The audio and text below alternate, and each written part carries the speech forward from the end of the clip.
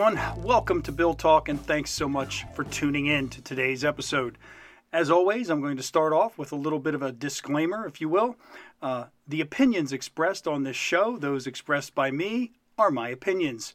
Those opinions expressed by our guests are our guests' opinions. The reason I bring that up is to let everyone know I think it's always a good idea to do your own research, do your own homework, form your own opinions on whatever the topic or subject at hand may be that we discuss on any given episode.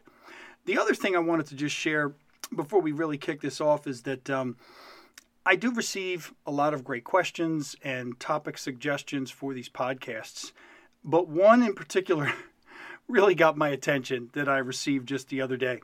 And it was, I believe it was addressed to Mr. Positivity. So, hey, Mr. Positivity, tell us, is there anything that ever gets you upset? Do you have any pet peeves or anything that bothers you at all? And I thought about it, and I'm thinking, well, yeah, I've got some pet peeves. I think we all do. So I've decided that I'm going to dedicate this episode to Bill's pet peeves. And I think what you're going to find is that my pet peeves may be a little unusual. And I hope that you won't make any rash judgments when I first bring up each topic or subject. Kind of hear me through until I'm done. And hopefully at least some of what I'm saying is going to make some sense today. But I guess you'll be the judge of that. So here we go. And these aren't necessarily in priority order, but I'm just going to number them just to keep them separate, if you will. So the first one I have on the list. This is a big one. And I wasn't even exactly sure what to call it, but it's anytime someone starts out a sentence with something like, well, if it makes you feel any better, or they for whatever reason, they want you to know that whatever your situation is, if you've suffered a setback, an injury, an income loss, a job loss, a breakup, whatever the case may be, their way of dealing with it is saying that if it makes you feel any better, you may have sprained your wrist, but I know a guy that broke his arm. Or, well, you may have taken a pay cut, but I know someone that lost their house. And I call it the worse off approach. And I guess I give people credit for having good intentions and in their own way. I believe that when most people do that, they're trying to make you feel better. To me, and why it's right at the top of my list of pet peeves, is I look at it from a slightly different angle. I look at it almost as a misery loves company kind of thing. And more importantly, I don't want to elevate the way I feel about my situation, whatever it may be, by thinking, oh, well, someone else has it worse, so I should feel better. I've just never bought into that. I don't want to benefit in any way, even if it's just psychologically feeling better because of something that has happened to someone else that may in fact be worse than what has happened to me. I would prefer kind of an opposite approach, if you will. And what I like to focus on is something that is better, or someone that has it better, and what do we need to do to get you to where you need to be, or if you're injured or if there's a breakup or whatever the case may be, what can we do to get you to where this is not a setback? What can we focus on to get you where you want or need to be? Don't even take the time to level set to think, oh, well, I may have been knocked down 3 pegs, but wow, they know somebody that's knocked down 7 pegs. So maybe I'll just take a break for a little while because, clearly I've got a few more pegs that I could be knocked down. No, I want to get right back up, get right back on the horse, get right back to it, whatever the situation may be. So again, I know that it happens. It happens almost every day, every time. When you voice something to someone about something that's happened, it is a programmed response. And I think if you think about it, I think you'll agree. You may not agree with how I react to it or the way I feel about it, and that's fine. Like I say in the beginning of every episode, we're all entitled to our own opinions. That's just mine. I would prefer not to hear about the other person or the other people who, for whatever the situation is, are worse off than I am. I would rather see everyone better off. That's how I look at it. So, that's number one. Number two, I'm going to combine a couple of things into this one. And I'm going to use what's been going on in the world of professional baseball as my way of trying to explain this pet peeve. There's a lot that's been going on in terms of trying to rescue a season, how to do it, how many games, what would it look like, no fans, how do you play baseball while still maintaining social distancing. And there's been so many things floated out there from just a logistical standpoint. But the big issue that seems to be the stumbling block right now is, of course, compensation. And most teams, they get a significant percentage of their revenue from the gate, from concessions, from ticket sales, and things that go on in the stadium. And the number that I've heard is on average about 40%. So it seems as though there's some agreement in terms of a proration of a player's salary. If you're only going to play half the games, then you should get half the salary versus, if you play 81 versus 162 games. But from what I've read and what I've heard, the owners may want to go a step or two further in terms of also factoring in a revenue sharing, which in this particular case would end up being kind of a revenue reduction and kind of spreading that loss that they're going to take inevitably to the players. And so somewhere in that, and I know there's a lot more, details and logistics to it, but somewhere in that is the real issue. That's something that's going to happen. They're going to work through it, hopefully, because ironically, baseball has been hurting for quite some time. They have been losing market share in terms of audience. There is an entire generation from surveys and polls that I've read of 18 to 34-year-olds in America who actually prefer soccer to baseball. And there was a time when I don't think anyone would have ever dreamed that could happen, but it has. And I look at it this way. This is an opportunity for baseball to potentially be literally the only game in town. And unfortunately, that may not even happen. But that's not necessarily the aspect that I wanted to really focus on. It's the way I've heard this dispute categorized. What I've heard is, it's just millionaires arguing with billionaires. Or the inverse. It's just billionaires arguing with millionaires. Now, here's my issue or my pet peeve. What difference does it make how much someone makes if there's a dispute or an issue? It's almost as if there is some sort of built-in resentment or something if someone is financially successful, whether it's a player, whether it's an owner, a CEO, whatever the case may be. They are basically worth whatever the market will bear when you're a player. Are the salaries high compared to others? Yes. But I just don't understand why millionaires versus billionaires or vice versa really matters. What matters is the principles involved. What matters is if we have this crisis going on right now, who and how is the revenue shortfall going to be divided up? And so who's going to feel the pain? Is it going to be a shared pain? Are the players entitled to a full salary even because they say they have a contract? I don't know. There are 35 to 40 million Americans right now who are out of work, many of whom are still waiting for their first unemployment check to come in. Now, they may or may not have had a contract on paper, but they sure as heck had an agreement and something they signed up for when they got their job. So that's really kind of the issue here. And with the owners, if there wasn't this crisis, they'd be making that additional money, that 40% or so from the concessions. So now that they're not, from a principle standpoint, is it the right thing to do to pass along that reduction to the players, or should the owners be expected to take that themselves and not pass on that reduction? I can tell you that in many other businesses, one of the reasons that we have the high number of people unemployed that we have is because businesses were not in a position to take on the burden of an expense of payroll when they had no revenue coming in. So that's really where, in my opinion, the conversation needs to be focused in terms of what's the right thing to do, regardless of how much money is made.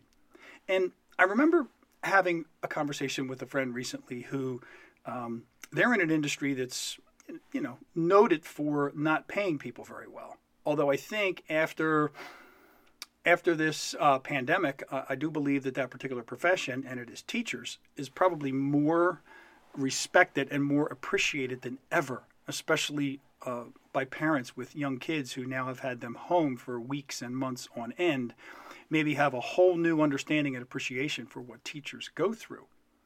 But my point was, do I feel that teachers should be paid more? Absolutely. I feel that, that's one of the most important jobs that you can have. Just like police officers, firefighters, there's so many jobs out there that should be paid more than they're paid. But the real issue, if we're being honest, is that whatever that salary is that you're offered in any of those jobs, to the best of my knowledge, it's not a surprise. You have a pretty good idea of what the industry pays when you go into it. If you're working toward a degree in something that's going to hopefully land you a job in a particular field, I'm sure you've done some research. I'm sure that when you go on the interview, the salary and the compensation at some point is discussed. And at some point, it's agreed to. It's not as if they offer you a job, keep the salary a secret, and then spring it on you 2 weeks after you start. So if you know what the pay is or the compensation is going in, I'm not quite sure how you can really be upset, shortly thereafter. And that was a particular case with this individual that I was talking to. So I know we all want more. Everybody does. It's only natural. And I can sit here and say all day long, I could list off a dozen different, vocations that I think that should be paid more. But positions and people are paid based on what the market will bear. And that's just an economic fact. So again, I think that particular thing with baseball, with the income, it should just be about what the issues are, not how many decimal points or zeros there are before the decimal point on someone's paycheck. Just my opinion. All right, now I'm going to take a turn off, going to veer way off course here on this third one. This is one that, when people are texting or using Messenger or some other form of written communication, and they put LOL at the end of a sentence, here's what I've noticed. If you're putting LOL at the end of a sentence, if you're doing it because it's funny, or you think it's funny, isn't that why they have the smiley face emojis? Just to be a little more clear, rather than just typing LOL. I think we typed LOL before we had emojis. We have emojis now. Why not use the visual medium? But I've also noticed that LOL sometimes has another meaning behind it, or another reason why it's used. And I like to call it a fishing expedition.